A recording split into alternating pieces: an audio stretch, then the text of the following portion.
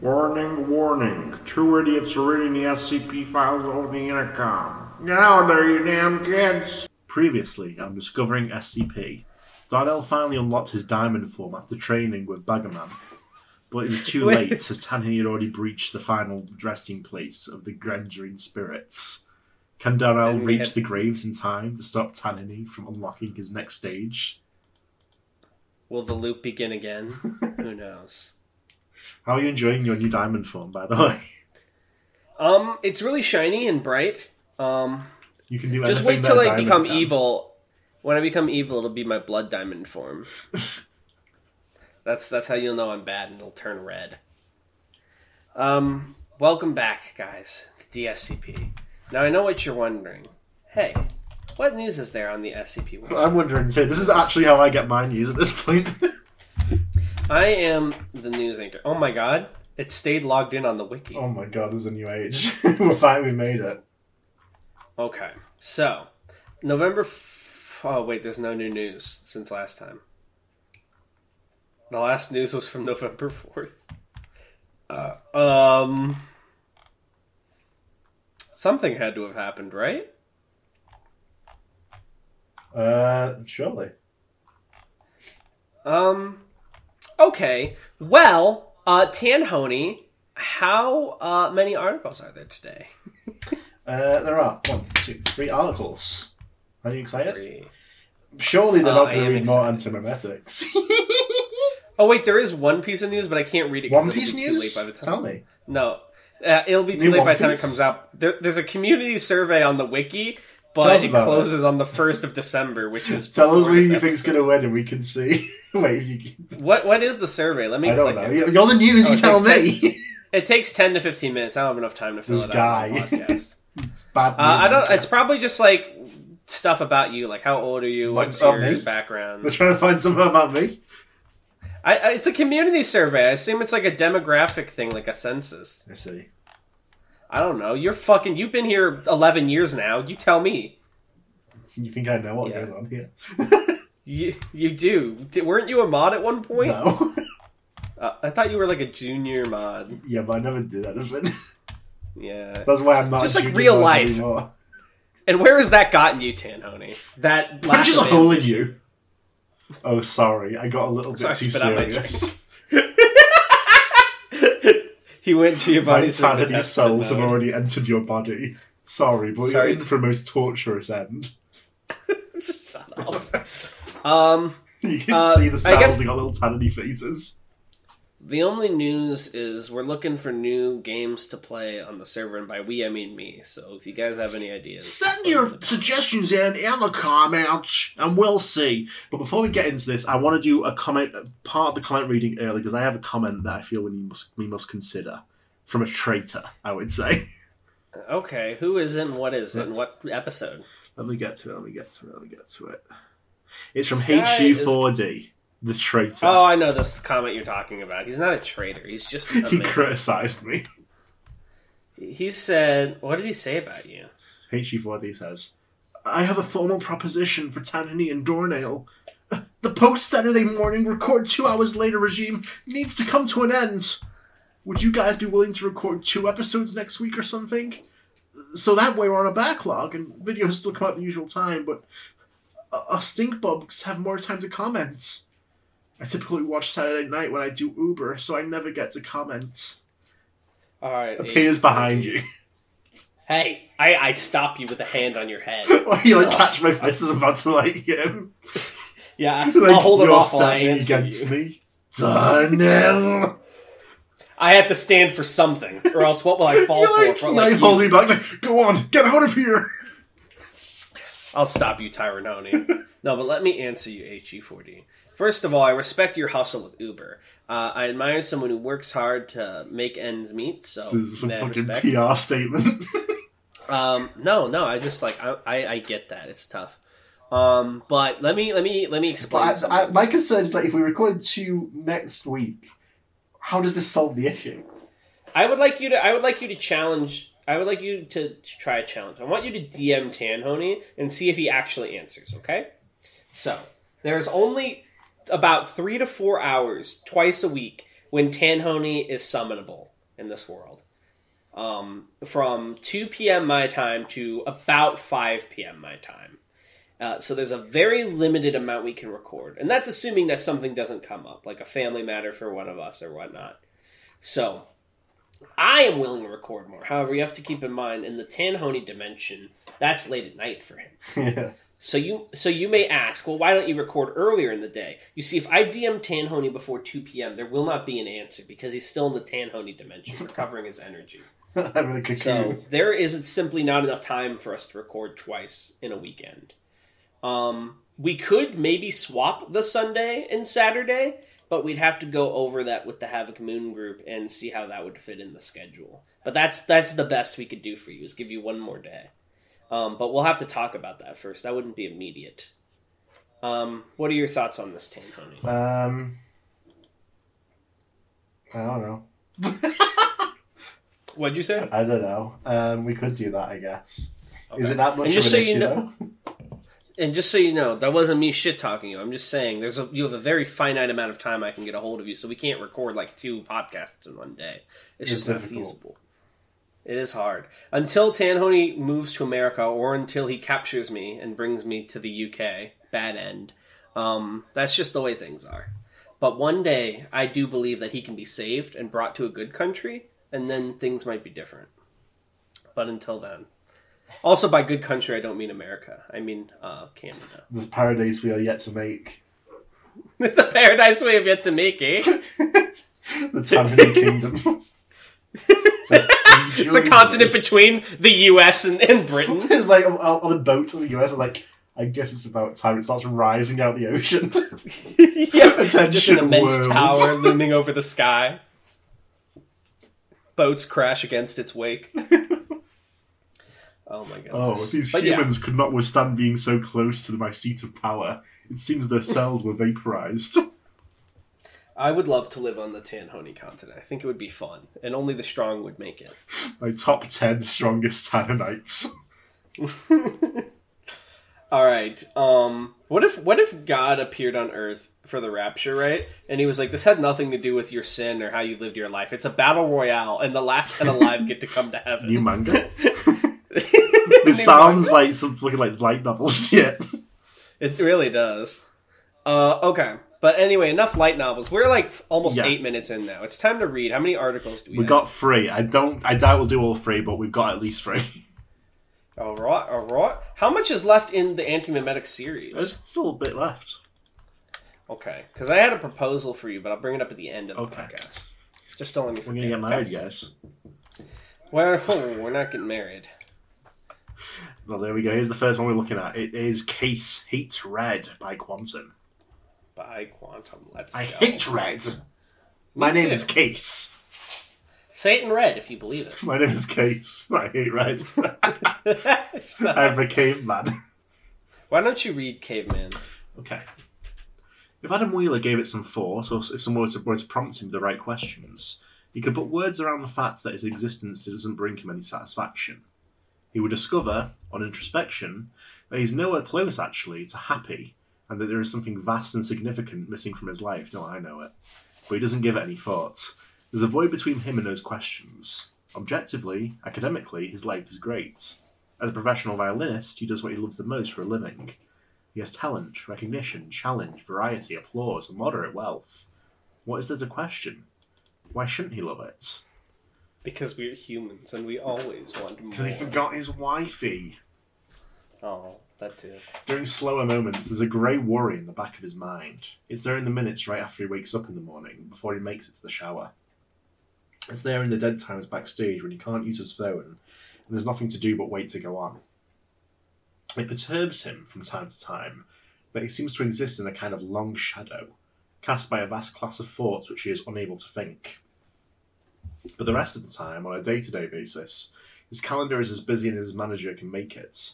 He performs, solo and in orchestras, he records, he composes and teaches. Every week is a different challenge. He keeps busy, and the feeling goes away if he's busy.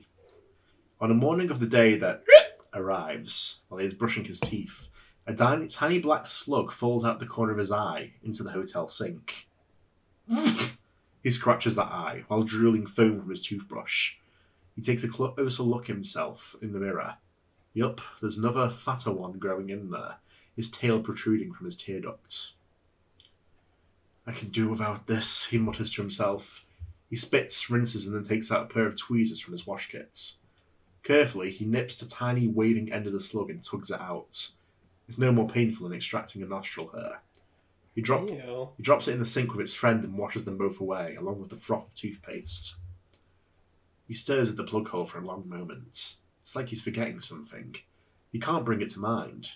He shakes his head and goes to get dressed. Daily routine of a successful violinist. Popcorn. Are you joking right now?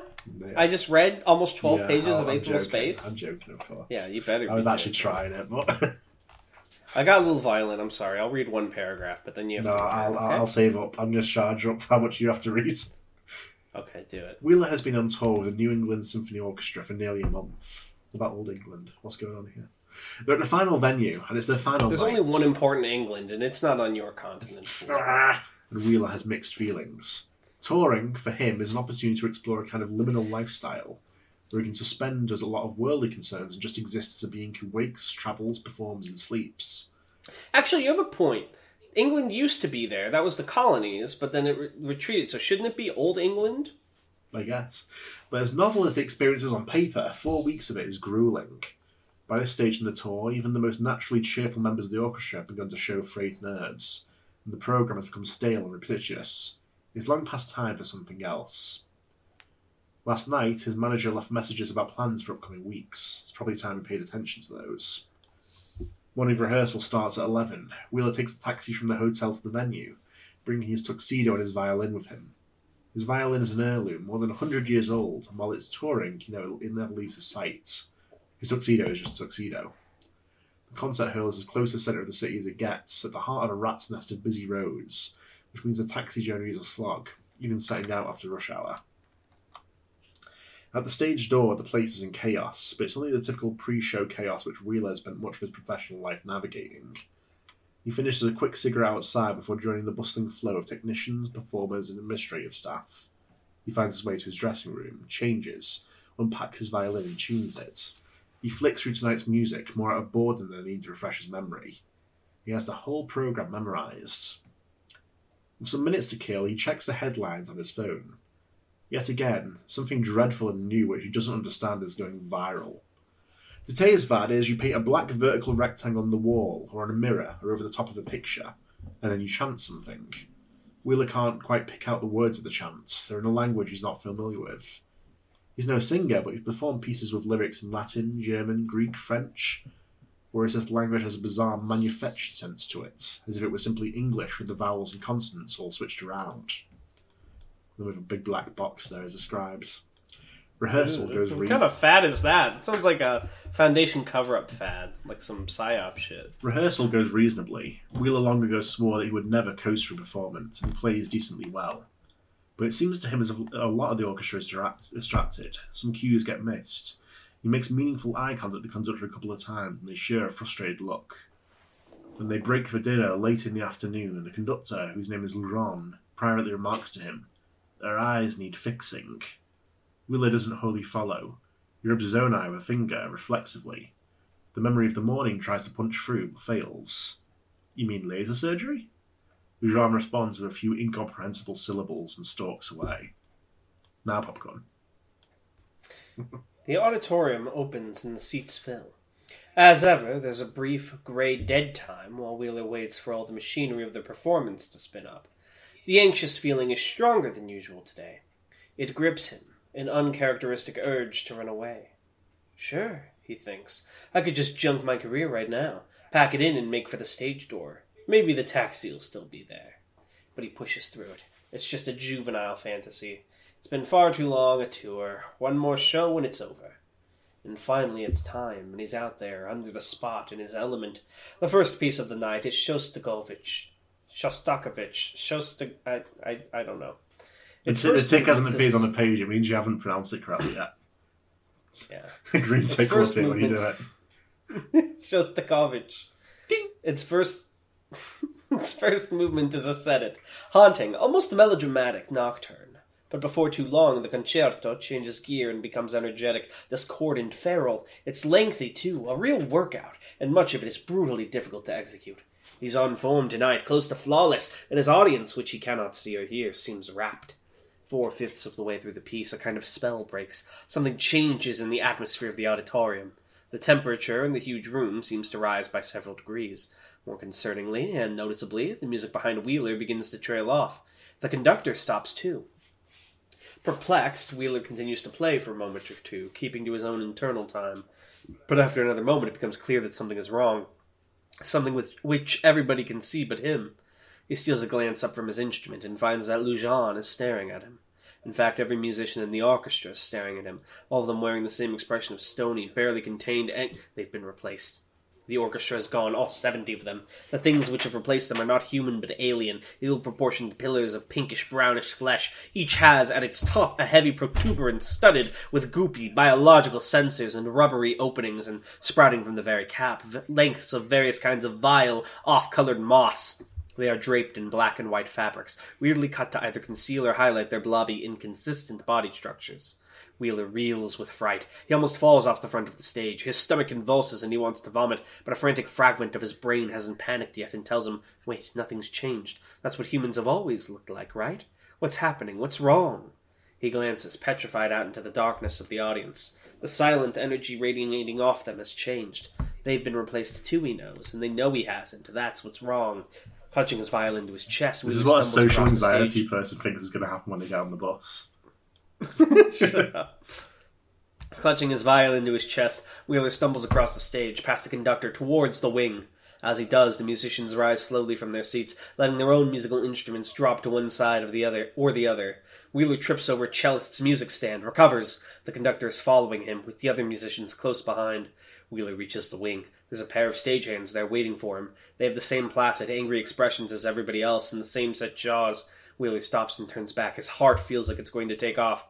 Lujan, or rather the biped which used to be Lujan, walks right up to him. He's a little shorter than Wheeler, but much heavier set. Rooted to the spot, not thinking clearly, Wheeler holds his violin up, as if this will shield him. The conductor takes the instrument from his unresisting hands and breaks its neck underfoot, perfunctorily, as if crushing a box for recycling. No, it's an antique. Wheeler backs off. No! Wheeler backs off, hands raised. He bumps into the disapproving stagehands, who gently and wordlessly try to take hold of his arms. He shakes them off and is just about able to twist past them. He dives into the warren of corridors backstage, and then he runs like hell. Popcorn. 4 floors up, in some remote, poorly lit corridor which hasn't seen regular use in years, he finds a bathroom. He goes in and throws up. This makes him feel a lot better. He washes his mouth out and then lights a cigarette, quickly filling the tiny space with a haze of smoke. That helps too. The adrenaline has run out and his knees are still wobbling from climbing too many stairs, but it doesn't sound like anybody's closely pursuing him. So, in this safe moment, he asks himself a serious question. Did I just have a panic attack? He doesn't know what panic attack feels like. Having put so much distance between himself and the stage, what happened there feels like a crazed dream, a paranoid hallucination. No, but Lujan broke his violin. That part definitely happened. He remembers it with distressing clarity. His reputation with Lujan has never been much more than tepidly professional, but the man was a professional. To vandalise a precious instrument like that would be unthinkable for him or anybody in the orchestra. There's something wrong with everybody, except him. He flicks his cigarette butt into the toilet. He grips the sink and looks into his reflection. As his eyes slowly force their way back into focus, he realises with some alarm that what he is looking at is not his reflection. The mirror above the sink has been sloppily painted over with a tall, black, dripping rectangle. It's giving off heat. Stirring it is like staring into an open oven. You can hear a dull, grumbling, mechanical kind of noise coming from behind it, like distant, muffled wood chippers. He exits the bathroom and slams the door and leans against the far wall, watching the door, as if something could very well open it and come after him. There was another one, he suddenly recalls. Another painted block, this one on the wall in his dressing room, right behind his chair, facing the back of his head. He should have seen it in the mirror whenever he was sitting there, but he didn't. And not only that, there was one in his hotel room. It's painted over the picture hanging over his bed. Did the hotel staff paint it? When? Why? Why is he only remembering this now? The viral video isn't new. Why did he think it was new? It's been circulating for months. For as long as he can remember. Forever. And Anywhere he's been on tour, in every city, on windows and billboards, and in small rooms and liminal spaces, people have been painting these doors. There's a second half to each video. He remembers now. He watched it passively, over and over, and never saw it. Something comes through. It's been leaching into the background of the world this whole time, in plain sight, and he never saw it. And it's here now. He's having a psychotic break. No, that's not what's happening. Something is trying to interfere with the way he thinks. The block symbol is jammed into his mind. He can't dislodge it. He can't think about anything else. He looks back along the narrow corridor down which he just came. Darkness at the far end of it is yet another dark, vertical rectangle. He hears the footsteps of a multitude of people coming from that direction. Not running, just walking briskly enough to harry him. He needs to get out of the building. Get help. The stage door. Popcorn. He takes a confused zigzag route back down to street level. There's nobody in his way, and the stage door itself is unattended. He cracks it open. Night has fallen since the performance began. There's a minor road right outside, behind the concert hall building, a yellow-lit cul-de-sac with a loading bay and some unattended trucks. There's a major road adjoining the minor road, rammed with stationary traffic. Some of the vehicles are indeed taxis, but all of them are unoccupied and most of their doors left open. There are colossally tall, darkened figures stalking down the streets, so dark and slender that Wheeler actually fails to notice them. There is screaming, a grotesque, awful screaming, coming from many human mouths, coming from somewhere down the main road. But that's the only way he can go. "It's everywhere," says his last sane splinter. "Not just the concert hall, it's everyone." As he creeps towards the main road, someone, another occupied former human, pokes their head around the corner, then calls to others in the strange language, pointing him out. Wheeler stops in his tracks. In another moment, 10 or 11 non-people are advancing on him from the road. 2 of them are carrying something with them. A limp, badly broken human, a normal human, Wheeler realizes with some shock, like him. The victim's heavy winter coat is torn open, and his inner clothes are saturated scarlet. When the non-people carrying him catch sight of Wheeler, they toss the man violently aside into the street, where he lands in a pile against a car wheel. He grunts with pain as he lands, face down, and once he comes to rest, he takes a deep breath and lets out an inhuman, traumatized cry. But he doesn't try to move again. The non-people ignore him. Behind him, Wheeler hears the stage door swing open again. He doesn't dare glance back. "This can't happen," says that last splinter. "This is possible, yes. Real things exist which can do this to the world, but it doesn't happen. There's someone whose job it is to protect us from this. We're supposed to be protected. Someone stops it from happening. Someone steps in. At the last minute. But the last minute was a year ago, and she died. Marion. Oh, God. Wait, Marion's dead? Did I miss something? Happened at the end of the initial Antiemetic series. What? She blew up the Antiemetic bomb. Remember? Oh, right, it's all out of order.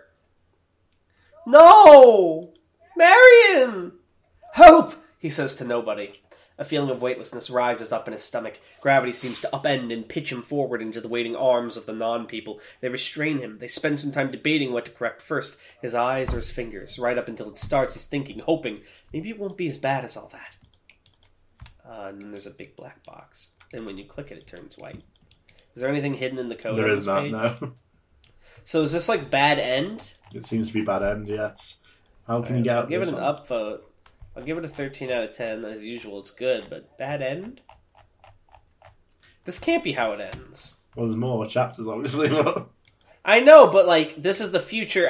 It's so out of order. My brain. Like, this is how it ends. So there's no happy end. Sad. How do you feel about it? I think this is wonderful. This is what happens when Tannen arrives. This is what the good world looks like. That's wrong. Don't you enjoy the Tannen Towers? This is what you wanted, right? Is next Ara Orun? Yeah. Okay. There's a lot of redacteds. Let's get into it. Series 1 be like, am I right? What it is. They wrestle him to the ground and pin his arm out flat, forcing his fist open to give access to his left index finger. The dread idea is beating on the door of his mind, demanding to be let in.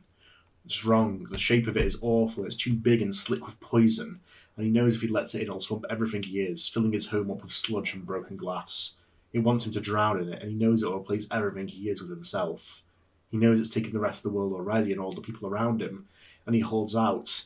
And he continues to hold out right until one of the people pinning him produces a chisel, overrides everything else. Yes, he says, yes. He throws the door open. the world is ruined. Beautiful things, and smash them or cover them with filth.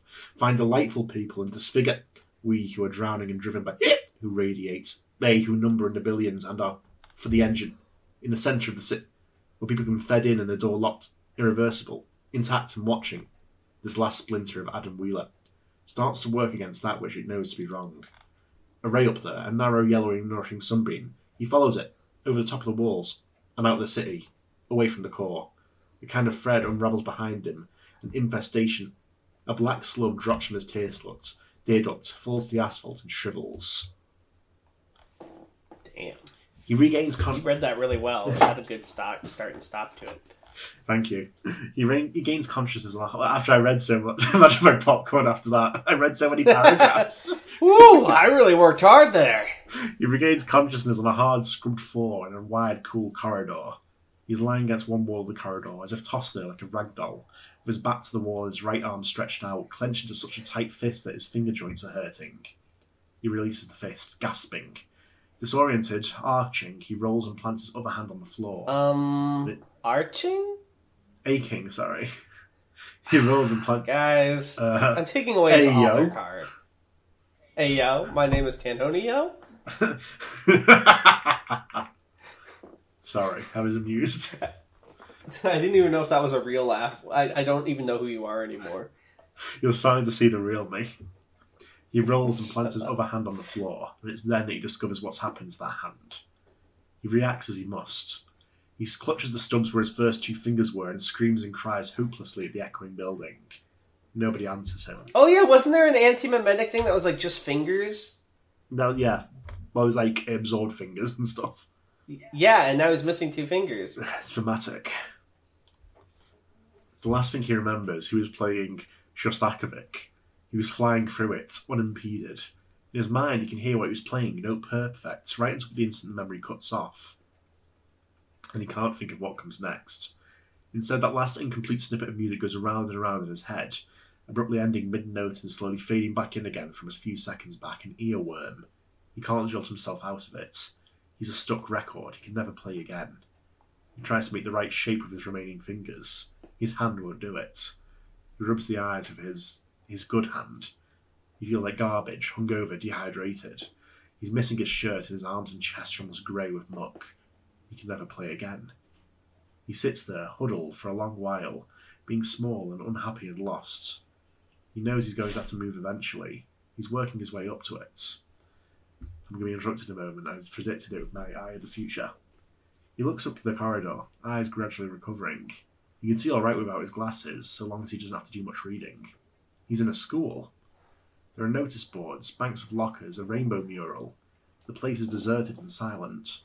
There is a dull red light coming through the windows and the classroom doors on the far side of the corridor, suggesting that the sun is low on that side of the building, rising or setting. He has taught one-off music lessons in one or two schools, but he doesn't recognise this one. With some unease, he examines his bad hand. The stumps of his fingers are lumpy and uneven and have healed badly. A mass of scar tissues and scabs, and no stitches in sight, as if the digits were removed with great imprecision, hacked off, or bitten off. It troubles him that he can't remember. His memory is normally so sharp and clear. He thinks he's thinking clearly. When he concentrates and tries to access the lost time, something in that gap pushes him back. A fierce red heat. It occurs to him that, although his severed digits have healed very badly, they have healed. They certainly aren't bleeding, although there's a continual ache. How long would that take? How much time has he lost? What the hell happened? Way down the corridor, away from the classrooms, an office door is standing ajar. In that office, a telephone starts to ring. Hello, Tanhoney. Thank you for calling. How may I assist you? Oh, pizza. I want some popcorn, please. No problem. I'll put it in the microwave for you. The office is pokey and dimly lit, piled high with paperwork. 2 small desks, battered office chairs. He finds the ringing phone and picks up. Hello? The voice is synthesized, female. Mr. Wheeler. Yes, who's this? With a measured tone, the robotic voice replies. Mr. Wheeler, you have been sick for an extended period of time. I will be pleased to answer all of your questions soon. But not now. There is a woman in room W16. She is dying. I'm not a doctor. I know. There is nothing you can do to save her.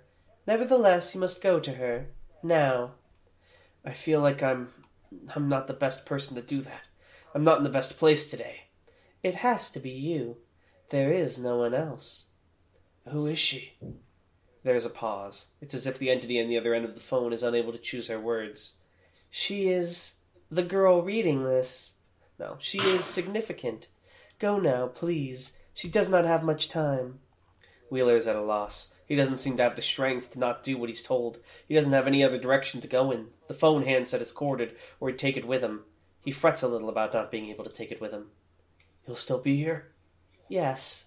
He leaves the handset off the hook. He goes back along the silent corridor. He finds the door numbered W16 and peeks through the safety glass into the orange-red lit classroom, squinting at the sunlight which floods it from the far windows. It's still not clear to him whether it's dusk or early morning. There's nobody in the classroom that he can see. He opens the door and goes in. There are elaborate, colorful biology posters and coursework displays, desks in disarray, scattered books and felt-tipped pens, brightly colored backpacks. He takes a pace or two up this central aisle, not seeing what he thinks he should be seeing, and turns around and jumps, startled. There's a huge chalk sketch on the blackboard, a highly realistic rendering of a woman's head and shoulders. He would swear the board was blank when he walked in. The image is moving. It's as if it's being drawn and erased and redrawn 5 or 10 times per second.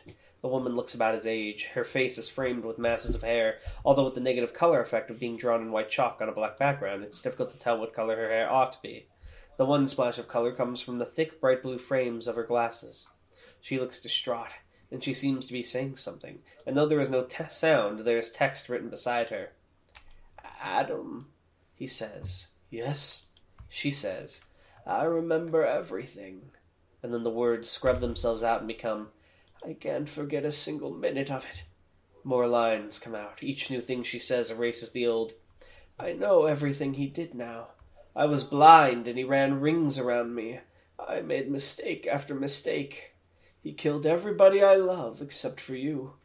After this, her lips stop moving. The last phrase lingers for longer than the others before scrubbing itself blank. Wheeler spends a long moment absorbing the final statement, turning it around, trying to figure out where, if anywhere, it slots into his life. He's never seen this woman before. But, is that true? He studies her features, and his memory cycles around, and he unearths something deep and significant in his past. A bizarre encounter he hasn't devoted thought to in what feels like a century. Her! That one time at the hospital, remember? You gouged a chunk out of your foot backstage after a show. You spent half a night in the emergency room, and she was there, and you got talking. God, who was she now, though? Or who was she now? A government agent, or at least in that sphere. She was unreal on a whole other level from me. Tough, skilled, beautiful, sharp like a sapphire. We talked about music, film scores, and the trash which passed for TV sci-fi those days, and David Lynch. It was, well, you don't know that early, but it was promising. But nothing happened. They patched up my foot and we never went anywhere. Did we? Marion, he breathes. He's almost got it. He holds a hand up, fearful, as if motioning for her to stop. No, this can't be. I sent you away because I was trying to save your life. He remembers. It reconnects all at once, the years upon years of inextricable shared life. There's too much energy there. It crashes through him violently. It's like grabbing a frayed electrical line. It's like being shot. He stumbles backwards, disbelieving. He never imagined how much he was missing. No, Marion. And it didn't work. What happened to you? I should have been there. And he ruined the world. And now you have to live in hell. Where are you? Someone said you were dying. I'm already dead. I'm the memory. But now the memory is dying too. He's found his way into heaven, and he's ruining it. Like the earth. What do you need? I'll stop him. I'll help you. I'll do anything I can. I love you. She says nothing. After a moment or two, Wheeler realizes that her image is frozen. He goes up to it and peers at the chalkwork. Hesitantly, with his right hand, he reaches out to the heavy chalk shading of her hair and touches it with one finger. He leaves a dark dot. The chalk dust is real on the board and on his finger. She's just a drawing. She's gone. It's all gone. He blacks out. He regains consciousness on a hard, scrubbed floor at the front of his school classroom. He is lying there as if tossed beneath the blackboard like a rag doll, one arm stretched out along the wall. He rolls over, gasping, and plants his other hand on the floor, and it's then that he discovers what's happened to that hand. Dear God, he says, staring uncomprehending at the mangled stubs. In a strange, abstract way, the loss of his first 2 fingers just doesn't connect with him. It's as if he woke up already accepting it. What the hell has happened? He compares his left hand with his right, which, mercifully, is pristine. He flexes them, mirroring the action as best he can. There could be a little nerve damage in his left hand. He'll have to talk to a specialist, but he should be able to wield a bow. I suppose I'm playing left-handed from now on, he says to himself. Good God, how long is it going to take him to get to the same level of proficiency? A good while. He thinks back. The last thing he can remember is playing Shostakovich. He was flying through it, and he was having no trouble. He can almost hear what he was playing, note perfect, right up to the instant the memory abruptly cuts off. But he can't think of what came next. Instead, that final snippet fades in again from a few seconds back, repeats itself right up to the cutoff point, and stops, almost with an audible click. It's an earworm. He feels like a stuck record. So he does what he always does. Hums a different song to displace it. He feels strange. He is hungover, dehydrated. He's missing his shirt, and his arms and chest are almost grey with muck, and he is dying, positively dying for a cigarette. But he feels strangely upbeat, as if he's recovered from a prolonged illness, as if the worst is over. He gets up, eyes gradually recovering. He can see all right without his glasses, as long as he doesn't have to do much reading. The classroom is silent, lit red-orange from a sun which could be rising or setting. There are elaborate, colorful biology posters and coursework displays, desks in disarray, scattered books and felt-tipped pens, brightly colored backpacks. The blackboard is blank. Wheeler has taught one-off music lessons in 1 or 2 schools, but he doesn't immediately recognize this one. Way down the corridor from the classroom, an office door is standing ajar. In that office, a telephone starts to ring. Popcorn. The office is poky and dimly littered, piled high with paperwork. There are 2 small desks, each with a beaten-up office chair. Each desk has a phone, one of which is off its hook. Yo. He puts it back, obeying a hard-fighting instinct tired. My wife is Marion Wheeler, yo? Uh-huh. She told me everything. I'll have you know, she is an SCP agent. Seriously? It's the other phone which is ringing, though, of course. Hello? The voice is synthesized, female. Mr. Wheeler? Yes, who's this? With a measured tone, the robotic voice replies. Before we begin, may I ask you a quick question? Does the name Marion Hutchinson mean anything to you? Not as such, should it? The synthesized voice makes it impossible to tell whether the caller is dismayed at this, indifferent or relieved. No, my name is Ulrich. I am part of an organization called the Foundation. The objective of the Foundation was to prevent what has happened from happening. Wheeler turns around, suddenly afraid, but there is nothing behind him. And what, he asks with some trepidation, has happened? The world's gone to hell, Mr. Wheeler. Well, bad luck there. There is a long pause, long enough that Wheeler wonders to what insane degree he might have understated the situation. Yes, very bad luck. Mr. Wheeler, we need your help. And by we need your help, I mean I need your help. Because there is no one left in the Foundation but me. And I have no one but you. And I am dying. I'm very sorry to hear that, Miss Ulrich, Wheeler says. He finds that he means it. He chooses his next words with some care. What do you need? I need you to find a man named Bartholomew Hughes. Please take a seat. I'll explain everything. Isn't Bartholomew dead? We think so, yeah. Imagine he's like, you're the only one left, and then you hear stomping, and on your left, and 682 shows up. It's like, heard you could use a friend. Damn it, to think I'd have to work with a disgusting human like you. Oh, I hate humans, but if anyone's gonna destroy them... I'm the only one allowed to destroy humanity. Yeah, that 173 is like, come on, It's like, let's make it he's suddenly in snappy. the corner, like, arms folded. Don't mind him. He's got a bad temper. Who else shows up? Who else is part of the squad? Abel pops up and he's like, need a hand. Don't be so noisy. And then Iris pops up with her camera and she's like, click, yep, this goes in my cringe compilation. Fucking hell. Alright, so is Unthreaded the next one? It is, though, yeah. Do you think we have time for it? I think we might. We're Alright, but you're doing the majority of the reading because my throat is slack. Okay. Marion Wheeler used strong monastic medication nearly every day of her life. Among the Oh! Hi. Sorry. Last one's a 13 out of 10. Let me upvote Okay. it too. Now continue. Sorry. Among the identity warriors of Mobile Task Force Uwu-O, Ara Oren, it was never in doubt that, on the occasion of her death, she would ascend into the New Sphere. She would become a Beta Ramjian infomorphic entity, or a Type 5, 6, 7 volitional spiritual apparition, or a ghostie. That's a Type 6. Or however she wished to describe her new self. Then she would join the citizens of Heaven and continue the Antimatics Division fight from higher ground, likely with fearsome effectiveness. That was a 6, but also I'm completely lost. There's too much bullshit going on. I think we read that SCP. They were like memory ghosts, basically. What? Like, they were Foundation guys who died and just became information in the system. What's the New Sphere? That's like the What are the citizens of Heaven? The dead people. Oh. That is like an organization. But Wheeler died under terrible circumstances. The Class Z drug which killed her did more than reinforce her memory. It destroyed her ability to do anything but remember. She ascended, arriving in the New Sphere to a hero's welcome. But what arrived was an idea form so severely brain damaged that it was barely able to communicate. After she was made as comfortable as possible and initial diagnosis had been made, Sanchez offhandedly described her as a Swiss watch filled with glue. Ulrich yelled at him for saying it and would have hit him for his callousness. "How can she make it into heaven sick?" she said. "Isn't that just hell?" The director apologised in the corporate false way in which he always apologised for anything. "How much more does she have to go through?" Ulrich said. "Who deserves this life?"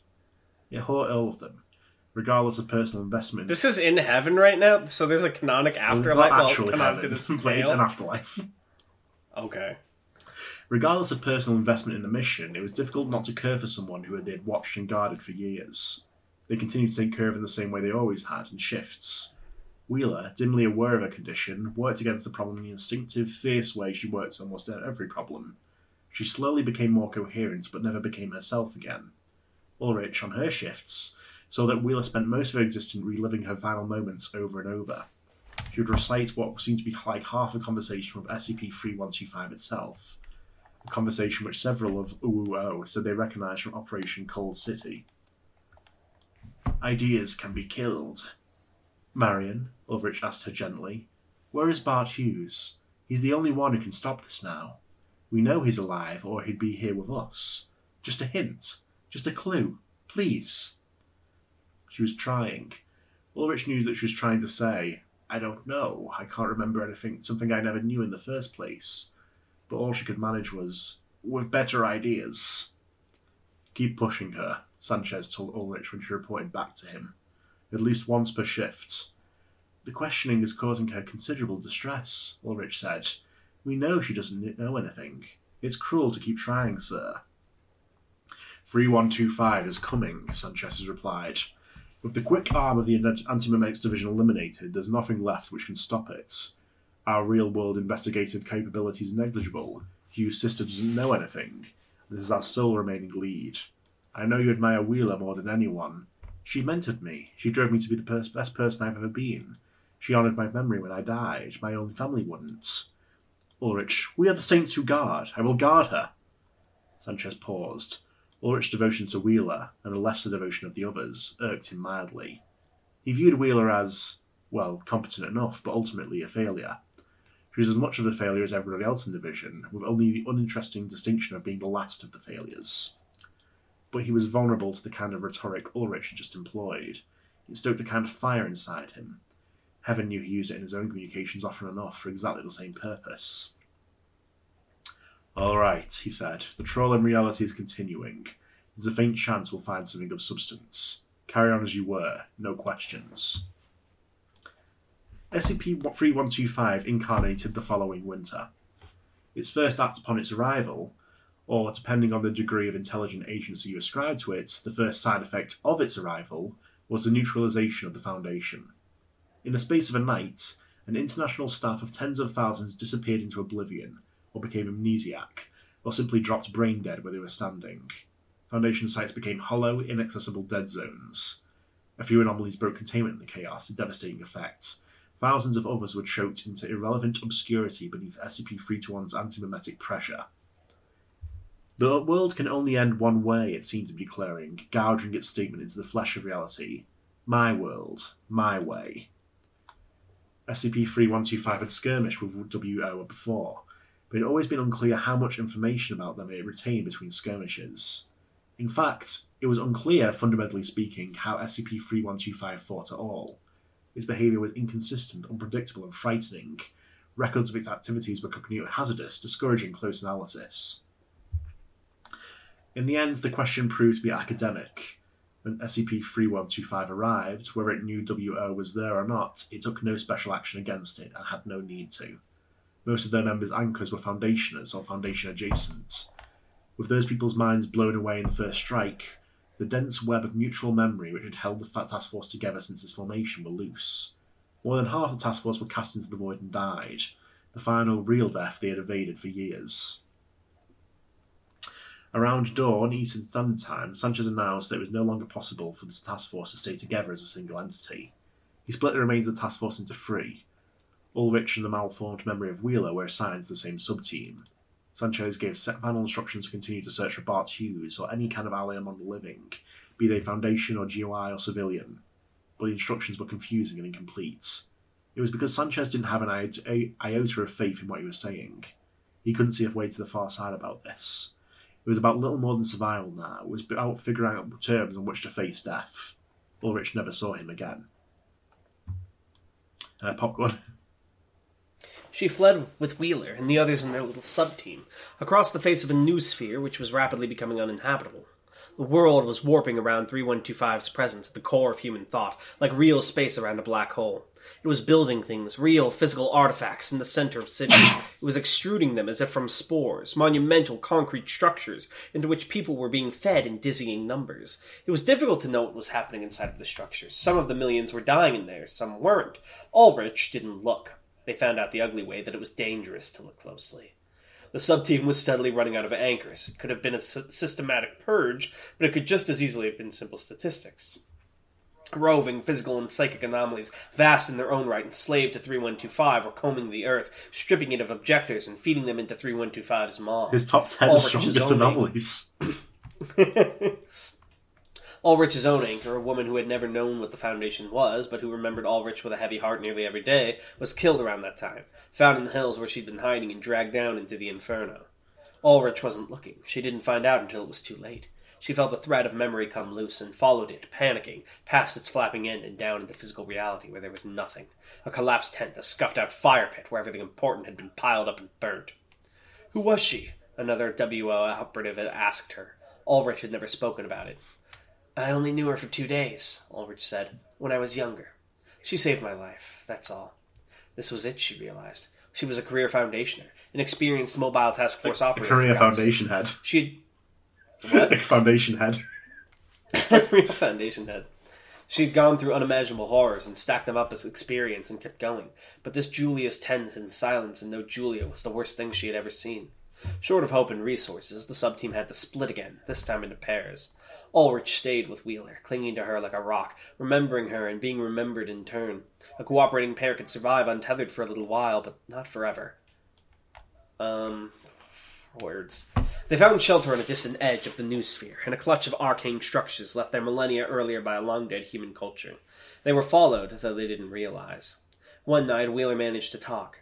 She said, Adam, was the first thing she'd managed to say, which wasn't a direct quote from her own expiring moments.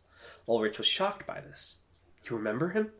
The sentence came out agonizingly slow, as if each syllable was like climbing a mountain. I remember everything. Ulrich stared. She knew that Class Z amnestics made it impossible for the subject to forget. She also knew that they could cause long-erased memories to reassert themselves. Some of them, anyway, depending on the mechanism and intensity of the erasure process. She'd hoped that Wheeler's memories of her husband were permanently gone, because she knew they ended in a terrible place. I don't know where Adam is, she had to tell Wheeler. It was the truth. Nobody did. WO operatives had, with some solemnity, observed the erasure of Adam Wheeler's mind. But, out of respect for Marion's decision and to preserve Adam's safety, they had intentionally diverted their attention during his relocation, destroying their records. He might be alive. I don't know. She didn't know which alternative was worse. Daisy, Wheeler said. Look. She was holding something in her hands, a pitiful glowing idea form, a thought of someone. It was him. a thread of memory which led right to him. It was some kind of miracle, it had to be, that Wheeler had picked him out from the livid, insensate mass of victims which now formed 3125's core. He was nearly unrecognizable. He was overrun with 3125. At first glance, it seemed to occupy every nerve in his body.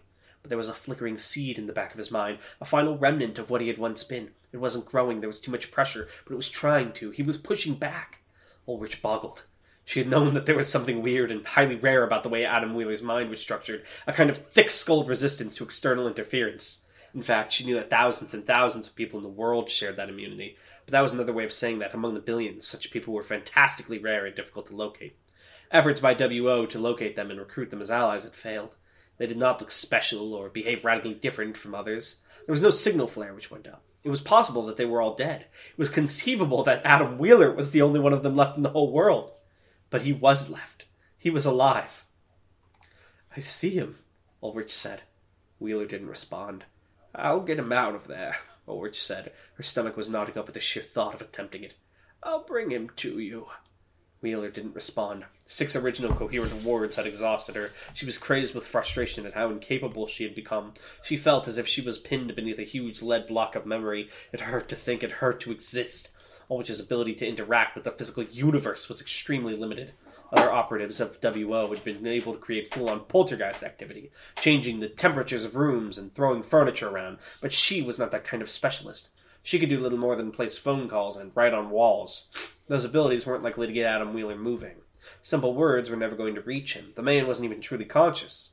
What Ulrich could do was something the task force dubbed identity offense. She could interfere with the internals of living minds to make things happen. Usually enemies, usually the mental equivalent of blunt force trauma to make them die. But she could act with surgical precision if it was called for. Operating on Adam Wheeler was difficult and time-consuming. His mind was tough, and it was continually bathed in 3125's radioactive presence.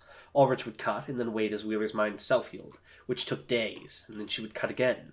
The seedling metaphor served well. The operation reminded her of tending a plant.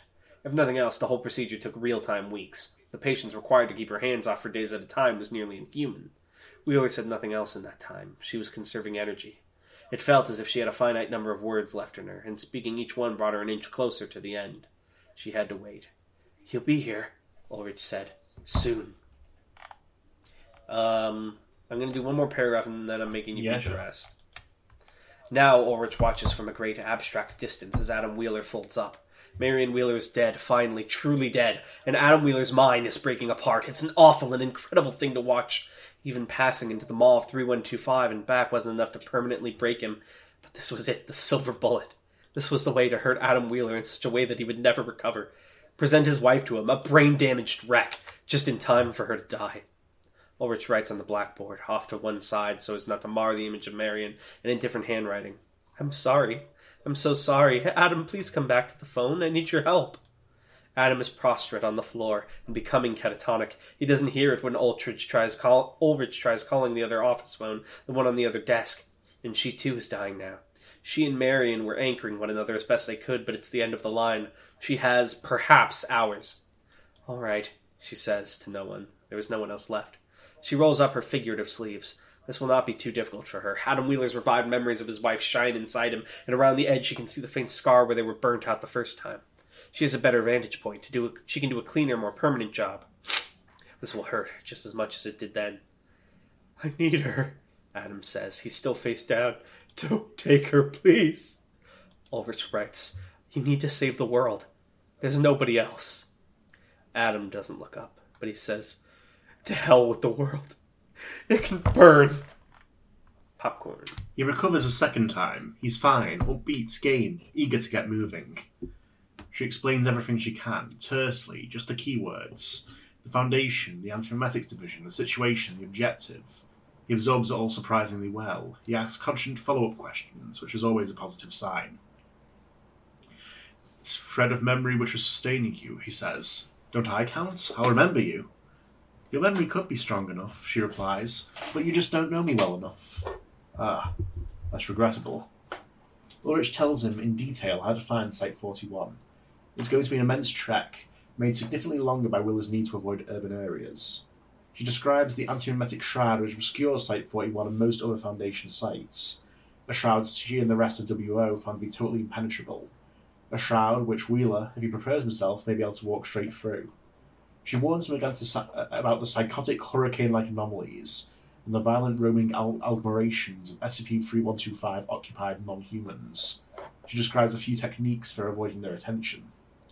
She decides not to voice her private hope that, as a recent escapee from SCP-3125's interior, Wheeler will still smell right to them and be able to pass. She doesn't want him becoming overconfident and cautious. She explains basic survival skills. I hike, I camp, Wheeler says. Still, he has never hiked or camped in an occupied foreign world. He has never gone months without electricity and plumbing. They find that they have plenty to talk about. You're on the phone for long enough that Adam notices the red sun outside the office window isn't moving. It hasn't risen. It hasn't set. Either the world stops turning completely, or the thing hanging out there isn't the sun. Unknown, Ulrich has to tell him. There was a foundation which could answer this question once. It seems like this foundation had the world's better interests at heart, Wheeler says. In heaven, Ulrich laughs weakly. The foundation was never so simple, she says. Miss Ulrich, I sense we're coming to the end of our time together. Yes. The odds stacked against you were tremendous, Wheeler says. But you saved my life, and the odds stacked against me are, well, still appalling. But significantly better thanks to you. I'll do my level best, and I will remember you even if it doesn't make a difference. Kill this thing, Mr. Wheeler, Ulrich says. When you get the chance, don't hesitate. Aye. He's gonna feel like Tanjiro sympathy for the giant, like, darkness starfish. Must have a sad backstory. Aye, Wheeler says. And at the same time, someone behind Ulrich laughs sharply once. She turns. There's a man there, standing with her in the noosphere, a gaunt younger man with an awful open-mouthed grin. He's been waiting, silently and excitedly, for an unknowable amount of time for Ulrich to notice him. And now that he does, he gets everything he could possibly want from a reaction, a rush of delectable horror and alarm. Then he cuts her off, killing her instantly, before she can get one syllable of warning to Wheeler. Rip heaven. Wheeler hears nothing, a faint click and then a dial tone. He hangs up. Damn. He did. Wow. Mr. Tanhoney, I sense we're coming to the end of our time together. I give this a 13 out of 10. I almost teared up a little bit. That's pretty good. Another upvote from me, Quantum. I sense we're hopefully approaching the end of the series, but it's been very good. I will buy the book at some point. Sold! What are your thoughts, Tan? I think it's very good. I like it. Does it make your heart stir with emotion? My heart is rumbling. Heartbeat shotgun. Wasn't that his voice? What was that? That's Skipper. Heartbeat shotgun. Yeah, Skipper, like, Adam's fighting off, and Skipper's like, hey, need a head, buddy? I don't think at all. You can't get me. Oh, my goodness. All right, before we read the comments, I had a question for our viewers. Oh, before you ask me. And also for Tanhoney, because he has to question? approve. My question is, do you, after we finish Anti-Memetics Division, I was thinking, because we've read through That's always a lot of dangerous. key SCPs. I know there's still more key SCPs, but I think we've read through all the ones Tan specifically wants to show me. So how would you feel if we, at least for a while, started just reading through the newest SCPs when we That sounds logged interesting. on, Yeah. and then just like gave our thoughts on them? Well, I'm up for it. It depends, of course, on what the viewers think. Yeah, you guys tell us. And a simple yes or no will do. You don't have to recommend any articles. We won't read them if you recommend them. It's just as a heads up. But yeah, are you ready for some comments, Tan? Yeah. There aren't too many, so this should be quick. Kenji says, babe, wake up. New DSCP lore just dropped.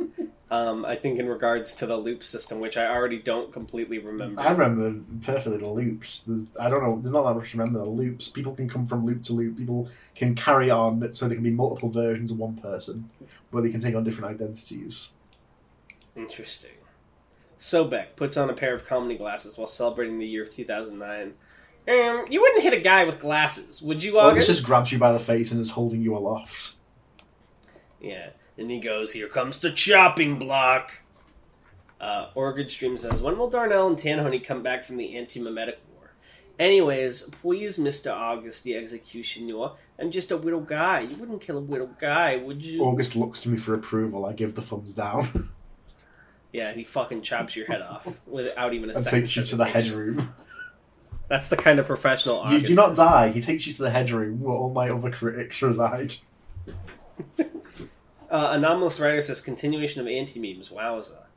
Password. Ayo August the Executioner. Ditch the axe. Simply edit the people out of existence. A much more efficient means of execution. August! Smile. Get out of there! He's like, don't worry, I'm strong enough to take... Anomalous edit, like halfway through that sentence, so it cuts off because you edited it. No, it's just edited his arm off. I never even saw him move. Then we read HU4D's comment. Yeah. Guare SCP says, fuck yeah, you were reading the entirety of 5555. When did we say this? They keep saying, like, I said this. Did we say that? Are we being No, gaslit? they're just gaslighting To me. trick me into reading it. We're never going to do it. JTKC lastly says, I think we've already went to the next loop since you're back to reading SCPs over the intercom. Sick lore recap incoming. After the Foundation broke down the door, you guys escaped to Tanoni Towers, and then there was a raid, and after that, I guess canonically the reason why the lore got blurry after that was because we went into a new loop. Anyways, really excited that you guys get through Antimemetics Division. I'm on holiday right now, and the episode is a real great way to unwind after walking around the whole wet day. I rate this episode a 17 out of 10 on the Doornail scale. 1 bonus star for every day to die. That's a reference you wouldn't get, Tan. Have a good week, guys. Smile. Oh yeah, I don't need to beg for life from Executioner August, because he and I go way back to 97. We helped break the bowler out of Of prison. course, they went to the Tanhony, The they lore? went to the Tanhony Towers Academy together. Yeah, there's like a black and white, like, sad music playing in the background. They're clasping hands with August. Getting the bowler out of jail. Do you remember the bowler? I do, yeah, he's very powerful. Yeah. We should make... God at one strike! point, we'll have to... For episode 200, we should try and remember all the bit characters we've done and then do a tier list of, like, how good / powerful they are compared to each other. I think that would be fun. Interesting. Yeah, is there anything else you want to say to the audience who you love and adore? Dodge this. Fires a blast. And the episode there. To be Bye. continued.